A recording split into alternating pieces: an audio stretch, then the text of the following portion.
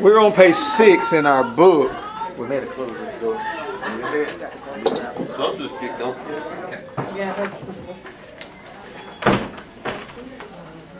You know, this book is about what's going on in America now.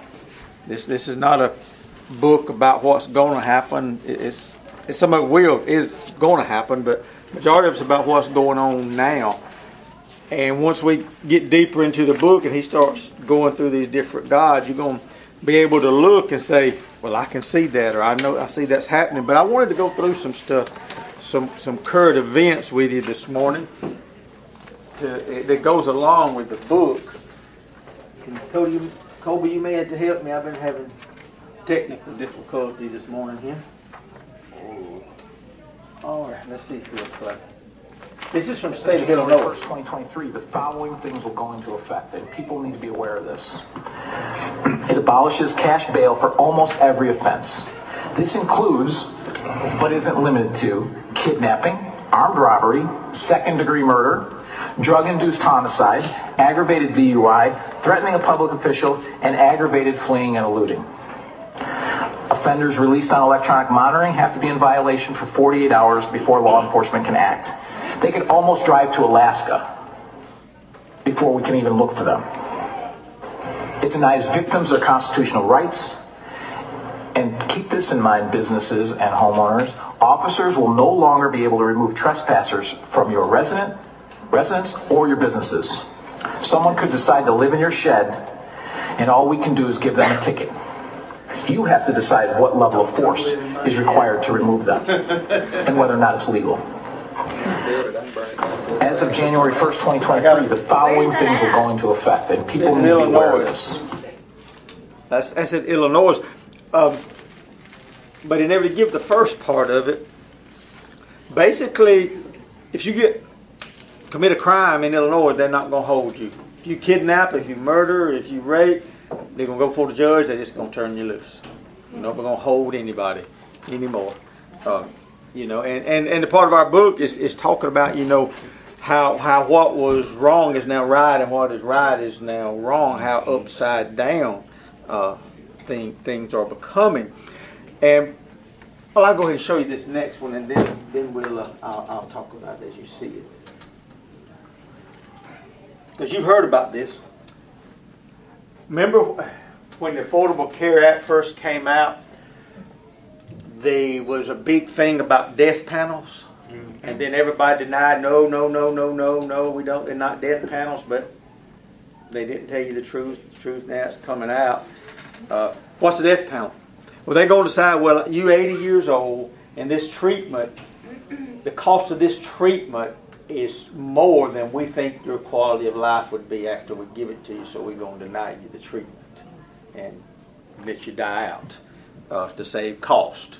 Because the whole thing about the Affordable Care Act is to make it a one-payer system. That's the reason the insurance went crazy. If you go out and buy insurance now, it's just catastrophic insurance. It's not really health insurance anymore. Unless you have a company that you work for. It just, because you have those $8,500, $10,000 deductibles, all this kind of stuff. But it's designed to get it so absorbent, just like they're trying to do with gas now, make the cost so absorbent that the government has to take it and everybody get on the government health care system. That's the whole thing that's driving it. But you see here, Canada is already invoking it, if I can get back to it. There we go. See, but think about Canada, they went a step further than us. The patient can't even consent to it in Canada. They're just going to do it. So like the family members and nobody has a say in it? Mm-hmm. If they deem the treatment is too expensive and the quality of life you would get from, like if you're 85 years old, 90 years old, and you're in bad health and to say you need open heart surgery, they're going to say, for the length of time you're going to get from this surgery is not worth it, we're going to deny it. You just live out your life till you die. So, again, it goes back to what this book is saying about what's going on in the United States. And you'll see, I feel that he's already read the whole book. It's going to hit home, isn't it? Oh yeah. I mean, the book is. I've read several books through these classes, but one that is this is just very accurate. What he's depicting and what's going on is just very accurate. All right, so we're on page 6. Now we got some more books in. Did anybody not have a book? Anybody need a book? Everybody got one? Okay. All right, let's go to 2 Timothy. I want to kind of lay a foundation. I was going to do this last week, and I got sidetracked in what I was talking about. 2 Timothy chapter 3. Because everything we do, we want to back up in the Bible. But there's a guy named Rick Renner. He's a Greek scholar. And he was doing some talking this week about this verse in the Greek and what it means, and it just laid really into today. So I want to use some of his in this and show you what it says here. 2 Timothy chapter 3, with that verse 1. Did I not say 2 Timothy? Did I say 2 Timothy 3 and 1? All right. I had to get used to people on these phones. I look at people turning pages. They all dabbing on the phone. This know also that in the last days perilous times shall come. So we see here, I want to look at several of these words in there. It says, this know also, or understand this, that in the last days. Now, that's a Greek word called eschantos. And it means the last of the last. You know, we've been hearing, anybody's been around church, or especially had a grandma saved, that, you know, we're in the last days, Jesus is coming, you better be ready, Jesus is coming. But you know, if you read Acts, when the Holy Spirit came, the day of Pentecost, that officially started the last days. Okay? But now where we're at in this time frame is the last of the last days here. We've done this several times, but I'll just refresh your memory. You know, God gave Adam a 7,000-year lease on this earth. So you had 4,000 years from Adam to Jesus. And now from Jesus to us, we've had 2,000 years. And then you have the 1,000-year millennial reign. We are caught in this little sliver of time between the 2,000 years has ran out in the millennial reign. We're caught in this pressure. We're in this pressure cooker in this time that everything that's unfulfilled and undone in the Bible for the last days has to be compacted in this slither of time that we're in. And so this word here last means it's the last of that. There's no more time remaining. This is it. The time has ran out. You know, you heard people talk about, you know, the ship has sailed. You know, the ship has sailed. You know, the time has sailed to its final port. We're out. There is no more extension of this. There is no more time. This is the last days. That's what he's talking about here, that word last. It says, know this also, that in last days perilous times shall come. And that's another interesting Greek word. The word perilous means menacing times, uncontrollable times, unpredictable times. So you could say, now there is no more time. We're in this uncontrollable, unpredictable period in the earth here. But it goes on to say that, know this also, that in the last days perilous times shall come. And that means in the Greek, that will be difficult to bear. So what was all to say? Let's put it together. And I ain't never wrote a Bible, but I wrote this verse. So this will be Vic 1 and 1, right? It says, so understand this, that when time has sailed to its final port and is no more, menacing, uncontrollable, unpredictable times that will be difficult to bear shall come. That's what that word means. So if you look at what's going around in the earth, you see that. But he goes on here, and I just want to point out a few words in verses 2 and 3. It says, for men shall be lovers of their own selves, covetous, boasters, proud, blasphemers. This is where I think we'll start seeing ourselves. Disobedient to parents, unthankful, unholy, without natural affection, truth breakers. They'll lie to you. It's just all the time. False accusers. We see that. And let's jump to verse 13 here. And I'll tie a bow on this and we'll get started this morning. Because he goes through all this from verse 1 to verse 12.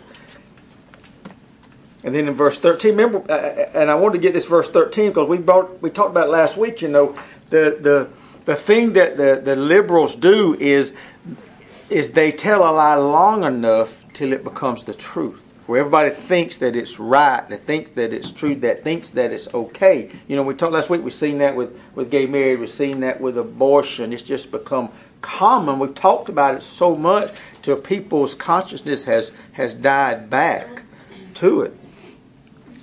It says here in verse 13, but evil men and seducers shall wax worse and worse, deceiving and being deceived. Now it says here shall wax worse and worse, and you read that in the.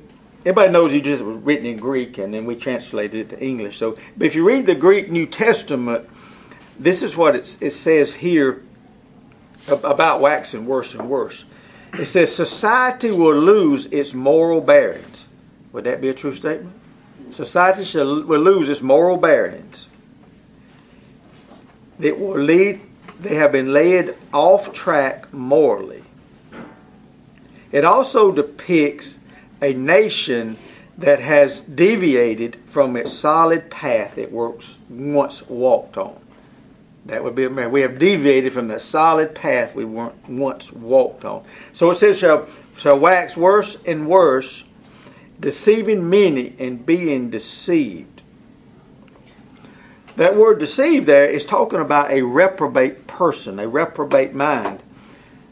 And the Greek says this about a reprobate mind. A mind that has been so inundated with false information that it has modified the mind to believe and think wrongly, and they have bought into the lies themselves. This is what we're talking about. A reprobate mind is they've been so inundated with this false information, climate change, abortion, gay marriage, till it has warped their thinking, and they believe. When you got one of the heads of the CDC sits before Congress and argues that men can have babies, we think that's the ultimate in stupidity. But when you read this verse about being reprobate, that they have talked about it and thought about it and looked at it until they have convinced themselves that this is reality and this is true. See? So when I was look at the book and I look at the news and I look at America and I look at these verses, I just kind of, you see how really true what he's saying here is happening in our nation. One more verse, Ephesians chapter 6. And this will get us on our book. Anybody got any comments, anything on that? This is not a lecture. This is a discussion. I still say we used to lock that mess up. You need to do what? That dude on the CDC, we used to lock that mess up and keep them in a room by themselves for a while. Oh, yeah.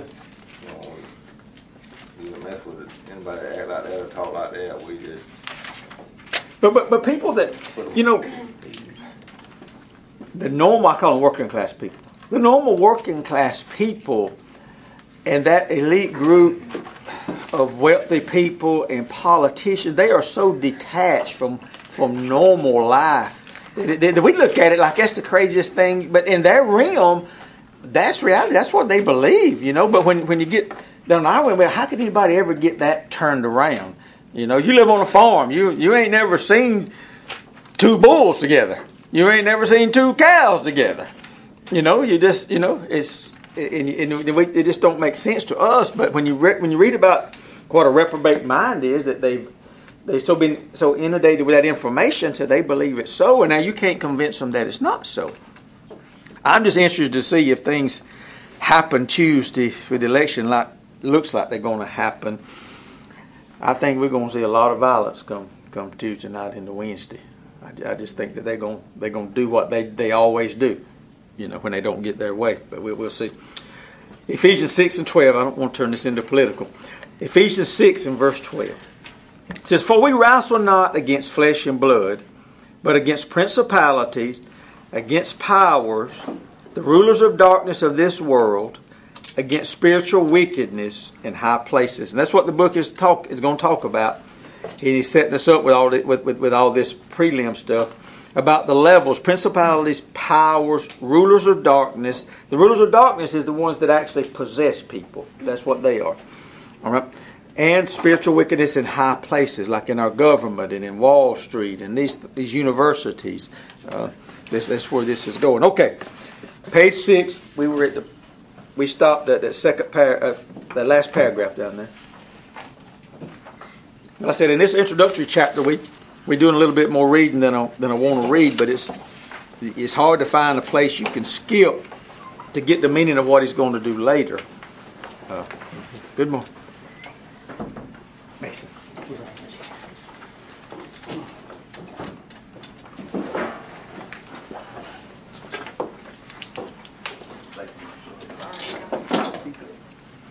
All right. We're on page 6 in our book here.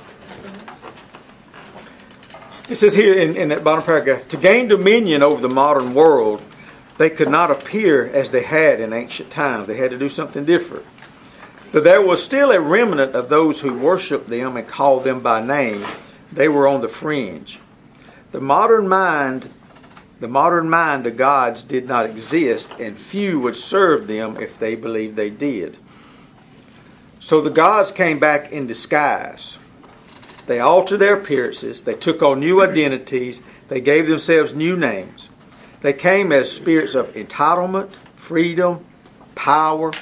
They came as secular gods, new gods, alternate gods, gods that granted godhood, gods that denied they were gods, and gods that declared there were no gods.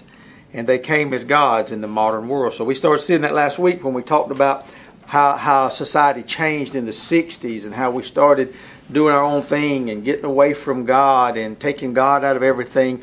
Then we created this vacuum that let these demonic spirits start filtering back into society. Okay, the second to the last paragraph on page 7, and then in the next part, he's finally going to get started here. So the gods now dwell among us. They inhabit our institutions, walk the halls of our governments, cast votes in our legislatures, guide our corporations, gaze out from our skyscrapers, perform on stage, and teach in our universities. They saturate our media, direct our news cycles, inspire our events, and give voices to our songs. So the scriptures we just read in 2 Timothy correlate just right into that. And if you look at society today, how things have been twisted, we can see this in our institutions, in our government, and in all these places. Here, it says they incite new movements, new ideologies, and convert others to their end. They instruct our children, initiate them in their ways. They incite the multitudes. They drive otherwise rational people into irrationality, and some into frenzies, just as they had did in ancient times. Okay? Let's go to part 2 now. We're going to start seeing these things. For these first 4 or 5 chapters, he's going to introduce us to all these different, like I said, the Bible, he calls them gods here because they were in Greek mythology, but he's talking about these demonic spirits and all. Well, to me, like what's scary is knowing that it's demonic spirits, and then that very last little sentence, couple of sentences right there, where it's on page 7 where it says the gods are everywhere. They have permitted our culture. They have mastered our civilization. And then that last sentence says the gods are here. That's kind of the scary part is he's letting us know that they're here, and pretty much ain't nothing we can do about it. Yeah, they hear, and like we talked about last week, from the church or the Christians in, I won't say this politely, by us sitting on the sidelines and arguing about separation of church and state, not getting involved in our government, has left this vacuum for them to come in and take over everything. And we see it, like we said, we keep saying, what was wrong, this is what this prophecy is saying, what was wrong is now right, and what used to be right is now wrong. See, and we see it everywhere. Everything is flipped. Everything is up. But that's what the word, we talked about it before, the word evil means. That word evil don't mean, sinners going to hell. It means twisted. Twisted in your thinking. Just like wicker furniture, wicked. The thinking is twisted in our culture, But it started, like we said, here, the vacuum started back when we started getting these types of professors and people in our institutions, and they took over the education, and now we're on the second and third generation of kids that have come up, hearing about atheism, hearing about abortion, hearing about gay marriage, and now to the generation below us, it's just common thing. Nobody looks at it anymore and thinks that anything's wrong with it or anything ought to be changed about it. See. And like the first chapter said, they had to come in small increments. When Roe v. Wade was passed, nobody ever thought it would lead to what we talked about last week. A botched abortion, the baby comes out alive and they dump him in a cooler of ice to kill him. We never thought that never was the intent, because at that point in the 70s, society would have never stood for anything like that. Right? Everybody would have rebelled and went crazy, and our morals wouldn't have let us. But by continuation of little increments, they've lowered our moral standards until now anything goes. We don't even know what a difference in a man and a woman no more. Do you think that was the goal in the beginning, or has it kind of slowly, as different progressive movements, has there been a driving force to drive it that way through government, or has it just okay, they took this little bit and now people want this, or has it always been there to get to that goal? What Satan's goal is to destroy everybody. The more pain he can cause God, that's his job, is how much pain he can cause God. But like we said before, these spirits, Christianity drove all these Greek gods out, and Christianity took over the world. But then when we started doing away with God in countries and institutions, and in that vacuum, in the spiritual world, there's going to be a force, good or bad. If the good don't occupy it, the bad will, and it just kept little by little by little, just kept. Yeah, I guess I'm talking about like the secular level. Mm-hmm. The I don't know. spiritual level, of course. Yeah. But I'm talking like the ones that first started this, and this is where we're going to start. Let's see how far we can push the envelope, or has it, been the original intent to go this far with it and leave it, and then others have come along and pushed it that way. I think it's kind of slowly graduated up to that, because I think it's like you talking about, getting into professors that believe this way, and then they start teaching their belief, to the teenagers and stuff like that, and then the teenagers are passing it on to their, to their friends, and I think it just gradually, slowly, kind of like having somebody on the inside, to let it go, and then they get this person to believe what they believe, and then this person, and then all the next thing you know, you got a group of people believing the same thing. And like Brother Vic says, we as Christians, unfortunately, have sat back and done nothing about it, and next thing you know, the population is the evil here, and the Christians, down here, as far as Christians sit back and do nothing, or sit back and take it. Remember, the Bible said though, when evil is left unchecked, it just becomes more and more and more vile. See, and then it's kind of like a snowball. See, what we talked about the other week. If you just look 5 years ago, the things that are happening today, if you were told then, you'd say, "There's no way that we won't know what a male and a female is in this country." And then it begins to snowball, and that ball gets bigger and bigger and bigger and bigger and bigger, and then that's where we end up at. That's what we all assume there is an end point, but there is no end point. Chaos. Let's talk about that second thing, because this will be later on. What is the end game? Satan wants to be God, and we're just pawns in the game. The world is just pawns in the game. All right? But his fatal mistake is that he's created in the angelic level. He's not a God. There's only one God. See? So he's trying to operate outside of his spiritual class. But his object is to cause, because he's already doomed. He's done. See? So his object is to cause God as much distress and hurt, and every person. And his whole goal is just to get you to hell. That's all. That's his goal. That's his goal, is to get you to hell, and many of us as he can, because that's the only way he can do damage to God. But as this time runs short that we talked about, then he's picking up his gang, because he knows that his time is out. See? And that it's over. And so all this has to happen in a hurry and take place in a hurry. And the Bible says what? If you're not careful, even the very elect will be deceived.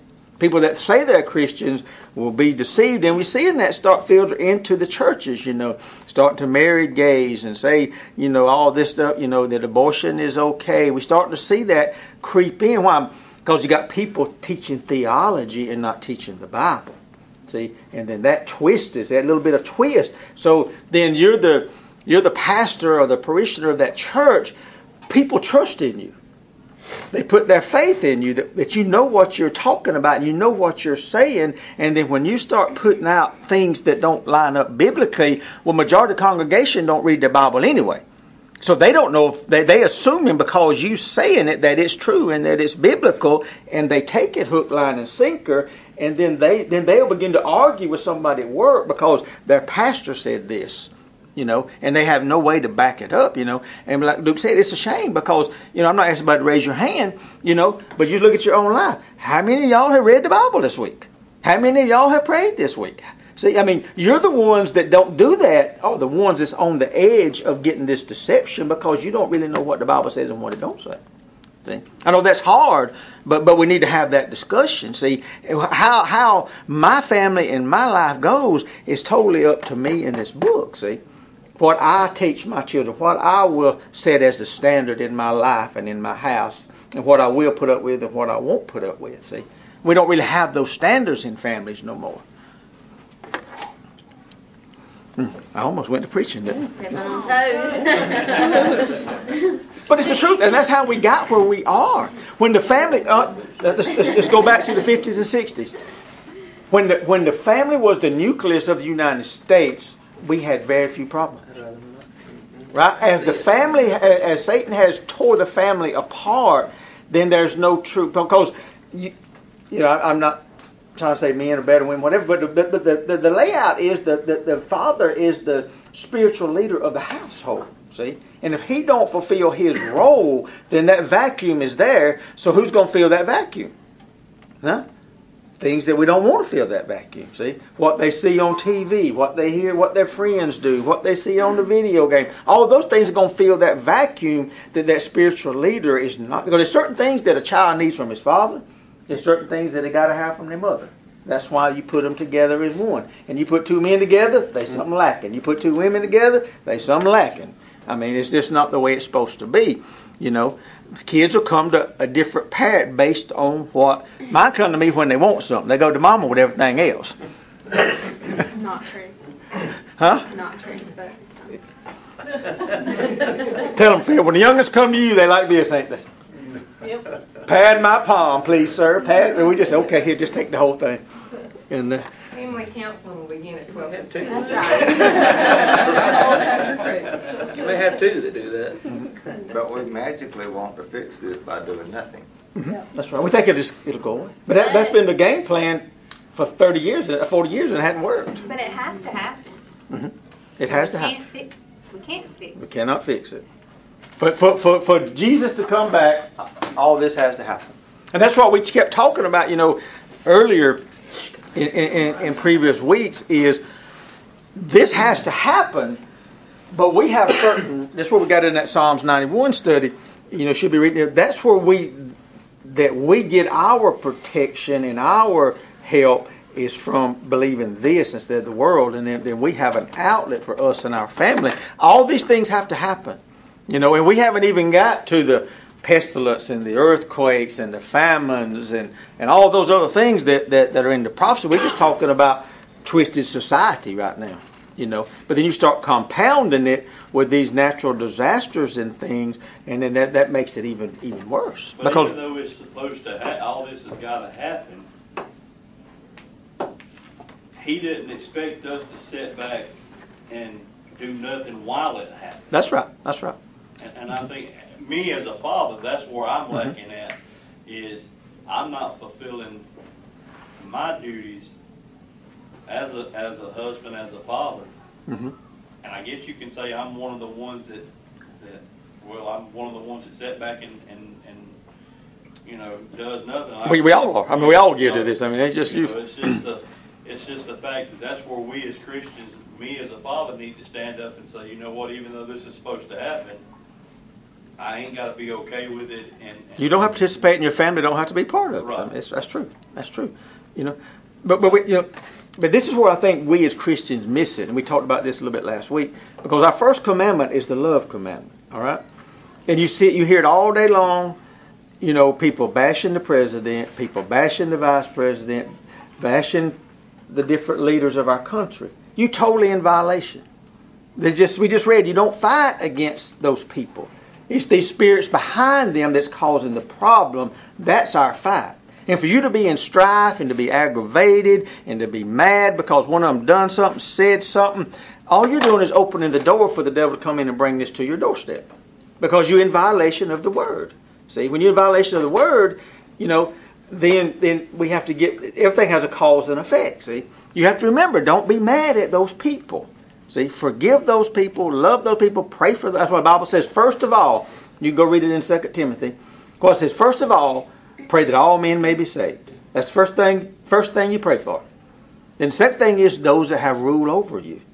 Because if you pray for them, the Bible says, then there'll be peace. See, you pray. See, your vote, and I learned this a long time ago. Everything is a seed. Every word you say, every action you have, everything you do is a seed. See, and we talked about this in financial class. When you complain about your taxes, then you have no seed to change your government. You should look at those taxes as a seed for better government. Then you have a spiritual right. See, same thing with your vote. If you don't vote, you need to shut up. That's just need to shut up. Because God instructed you to vote. Right? All right, now the guy you vote, you're going to vote based on what he tells you to do. See, that is your spiritual seed into your life, not having to put up what everybody else's life has to put up with. You vote for the person he tells you to vote for. Don't worry about if they're going to win or lose. See, when you're obedient to God, then we get up under that canopy in Psalms 91 like we talked about. See, we're in obedient to God. We've left the door for Him to help us regardless of what goes on outside of us. See, but we always want to vote for somebody we like or what the program we think they're going to do. And that's not how we're supposed to vote. We're supposed to spend a little bit of time in prayer saying, God, who do you want in office? Who is your person here? You know, and you pray for His will in this election, that the people He wants, see. Because what gets lost right now? All those spirit-filled people in Washington are lost in all this. We never say anything about them. But they're there. They're there. Trying to do the right thing. See, but they're overshadowed by all this other, see. But we need more of those like people up there, you know, that believe the Bible. You got Michelle, my mind's blank. Anyway, the Blackburn lady from Tennessee. I could name a dozen of them that you know, that are tongue talkers, spirit-filled people that are up in government. You know, so that's what you're supposed to do. That's what your vote is, see. And then when things start going, you know, say, hey, I ain't participating in the high gas price. I'm not participating in inflation. I may have to pay the prices for it, all right? But it don't have to affect my life. God is my supply. He will bring in the extra I need to do that. So I'm not going to stand at the gas pump and complain about Biden did this, Biden did this. See, no, the spirits behind this government did this. See, whole different way of looking and seeing. All right. Anybody else? A good point there, Duke. 11 minutes. 11 minutes. We need to have 2 hours Sunday school some days, don't we? Do you think it started from Do what? the church from way back then? They preached brimstone and fire in the pulpit, but then wouldn't motivate the church to do something about the world around them? That's right. But that's a self-choice, though. It's a self-choice if I decide to do something with the people around me. You know, I come in here, Randy, preach every day of the week, but then I could be tone deaf when I walk out the door. I could care less what my coworkers going through, my neighbors going through. I could care. You know, that's a personal choice if I decide to do something with the information I get. Well, I'm saying, But you're going to give an account. You're going to give an account for that when you stand in the day of judgment. You had this information and you done nothing with it. well, I'm saying maybe a misinterpretation or not knowing. You know, where to start. Not knowing to fight against it. Right. Or how to fight against it. You know what I'm saying? Like, I guess from my understanding, the churches in the past were more brimstone and fire and being meek, and that meek being weak, not our understanding of meek now, but meek as an interpretation of being weak back then before the understandings of now. Yeah. And they just sit back and let things happen versus That's right. trying to actually fight against things like that. Which, like you said, it's going to happen regardless. But you know, maybe we would have had a little bit more of a fight and not been behind the 8 ball so much now if the fight would have been brought from the beginning. I think you gotta be careful though with those blanket statements. It's like saying that I'm responsible for slavery, because they back then did this. Gotta be careful with those blanket statements. The church was weak, the church didn't do this. But I tell you what, you know, one thing that attracted me to this church, and this is Vic talking, I think this is a mistake that the church, not a church, but the global church has made. We've been so interested, which is a good thing, in getting people saved. But we've done a really poor job of teaching them how to live.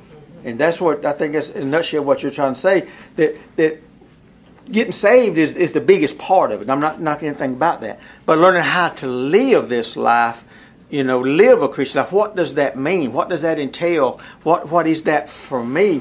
I think that the church in general has done a poor job of teaching people what this Bible says. We always did focus on the don'ts. You can't do this, you can't do this, you can't do that, you can't do that, instead of teaching people what they can do.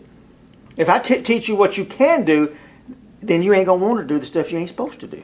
See? We just kind of did it, in my opinion, just backwards, you know. And this church is all about teaching us how to live. You know, because we have rights in this Bible that God gave us. He died to give us these rights. If we know what they are, then we can stand behind, just like we would if we was in a court of law. We stand behind that law and say, this is not, you can't do this to me. See?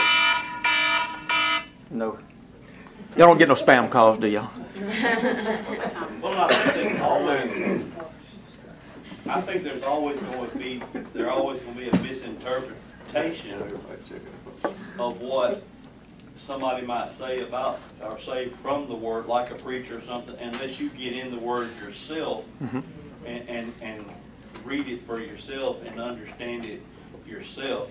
You know, pray and ask God to, you know, help me understand, you know, what I'm about to read.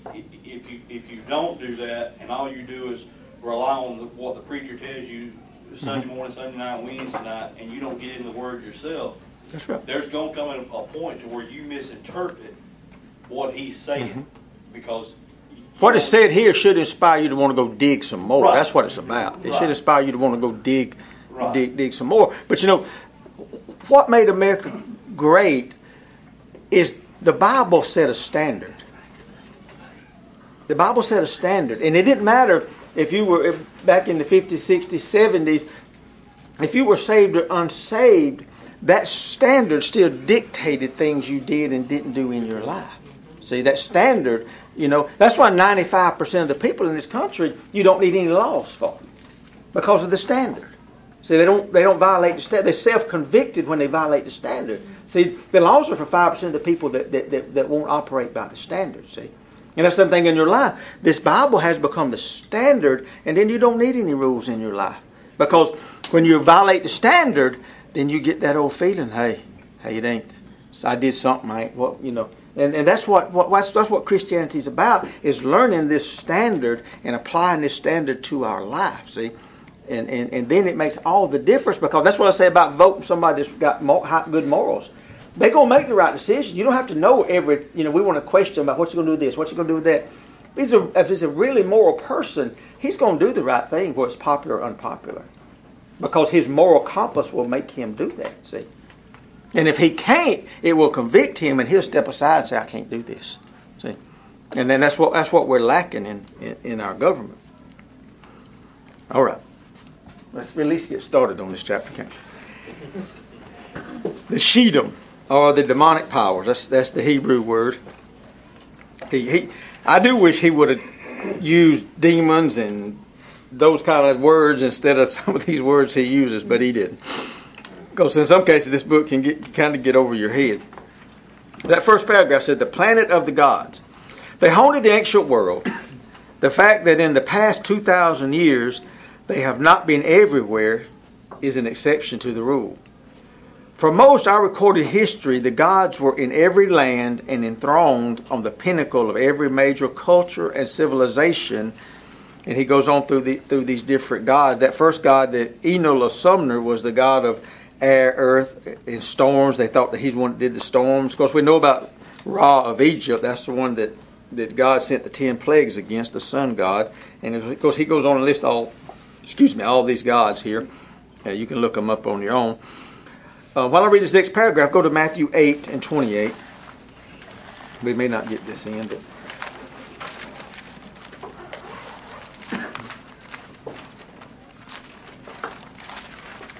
it says, wherever there were people, there were gods. They reigned over our nations, our cities, our cultures, our nation, over the underworld, and over the heavenlies. Their presence permeated the lives of their subjects. The people were bound to them. Now, you remember in Daniel, when Daniel prayed, when Michael finally got to him, he said, your prayer was heard the first day, and we were dispatched, the first day. But the prince of Persia held us back. I had to call for the war angels to come and help me break through to get this message to you. See, that prince of Persia is this ruler in high places that was over. Then you read about Nebuchadnezzar and how evil he was and all the things. You can see the influence of this prince of Persia that was over Nebuchadnezzar's kingdom when Daniel was there. See, so it's what he's saying here, that we've always had these. Now, and then if you read into the New Testament, they call him the Prince of Greece. Over Greece and Italy and those there. So where does most of the European problem generate? In that area right there where this spirit still resides and is still over this place. But here you'll see this in the earthly realm. Matthew 8 and 28. This is where Jesus crossed the Galilee and come to Gennesaret and gets out, and the demonic man is there. Verse 28. And said, when he was come to the other side into the country of the Gadarenes, there met him 2 possessed with devils coming out of the tombs, exceedingly fierce, so that no man might pass by that way. See, these demonic-filled people, these 2 guys control that area. See? They control that section, and nobody come in, come out unless they told them they could. Now I want you to see this about this. So Jesus delivers the man, right? And what does he want to do? He wants to go with Jesus, right? He says, no, I'm going to go with you. I want to be one of your disciples. This is me, But that's basically what he was saying. But what did Jesus say? He said, no, you stay here. See? Now you change this environment that you have created. So if you read about him over in the New Testament, it's a New Testament city called Decapolis. This man is now the mayor of Decapolis. And if you read on in Matthew, when Jesus comes back sometimes later, the people, instead of telling Jesus to go away like they did that day, they all met him at the sea with all their sick and all their invalid and all their... Because this guy had went and spread the gospel and reversed his situation and turned everybody from that demonic oppression into to God, and now they were coming to God instead of going away from God. See? And that's why he made the guy stay and wouldn't let the guy come with him, because that environment, and that's what we are. See, we are soldiers in the kingdom of God. We're not here to live. We want life to be easy. it's never going to be easy for a Christian because you wasn't made for it to be easy. We're warriors. We're to be put in places, in businesses and jobs and communities that need help. And it's our job to do what this demonic man did, to take that evil situation and turn it around and spread some good wherever we are. That's our job. We are ambassadors of Christ. See? We are Christ-like. That's our job. Amen? All right, we'll pick it up next week.